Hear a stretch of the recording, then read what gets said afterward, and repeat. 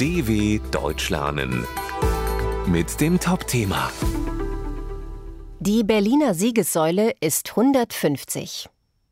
Bei ihrer Einweihung 1873 sollte sie die Überlegenheit des Deutschen Kaiserreichs verkörpern.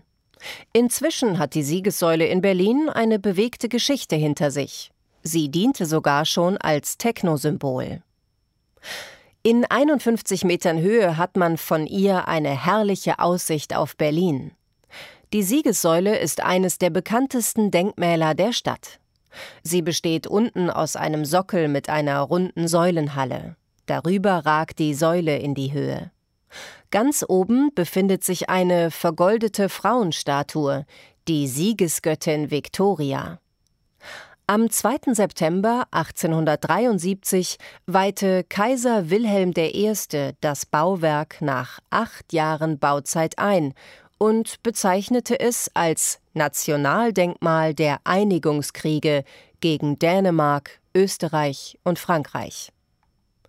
Damals stand die Siegessäule auf dem Königsplatz, der heute Platz der Republik heißt. Erst die Nationalsozialisten versetzten sie an ihren heutigen Standort am Großen Stern im Tiergarten. Nazi-Architekt Albert Speer hatte auf dem Königsplatz eine riesige Kongresshalle für die Welthauptstadt Germania geplant.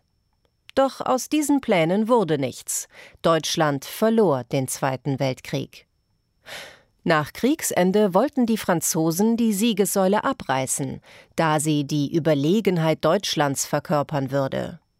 Die 3 anderen Besatzungsmächte, Großbritannien, USA und Sowjetunion, waren jedoch anderer Meinung und das Bauwerk durfte stehen bleiben. In Berlin selbst kann man mit solchen Großmachtsfantasien sowieso nur wenig anfangen. Hier wird die Statue auf der Siegessäule Goldelse genannt, nach einer Frauenfigur aus einer Liebesgeschichte.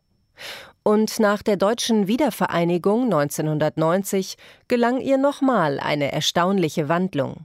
Vom Kriegsdenkmal zum Technosymbol. Denn die Love Parade, bei der bis 2010 jedes Jahr Millionen auf den Straßen tanzten, endete traditionell am Fuß der Siegessäule. dw.com/Topthema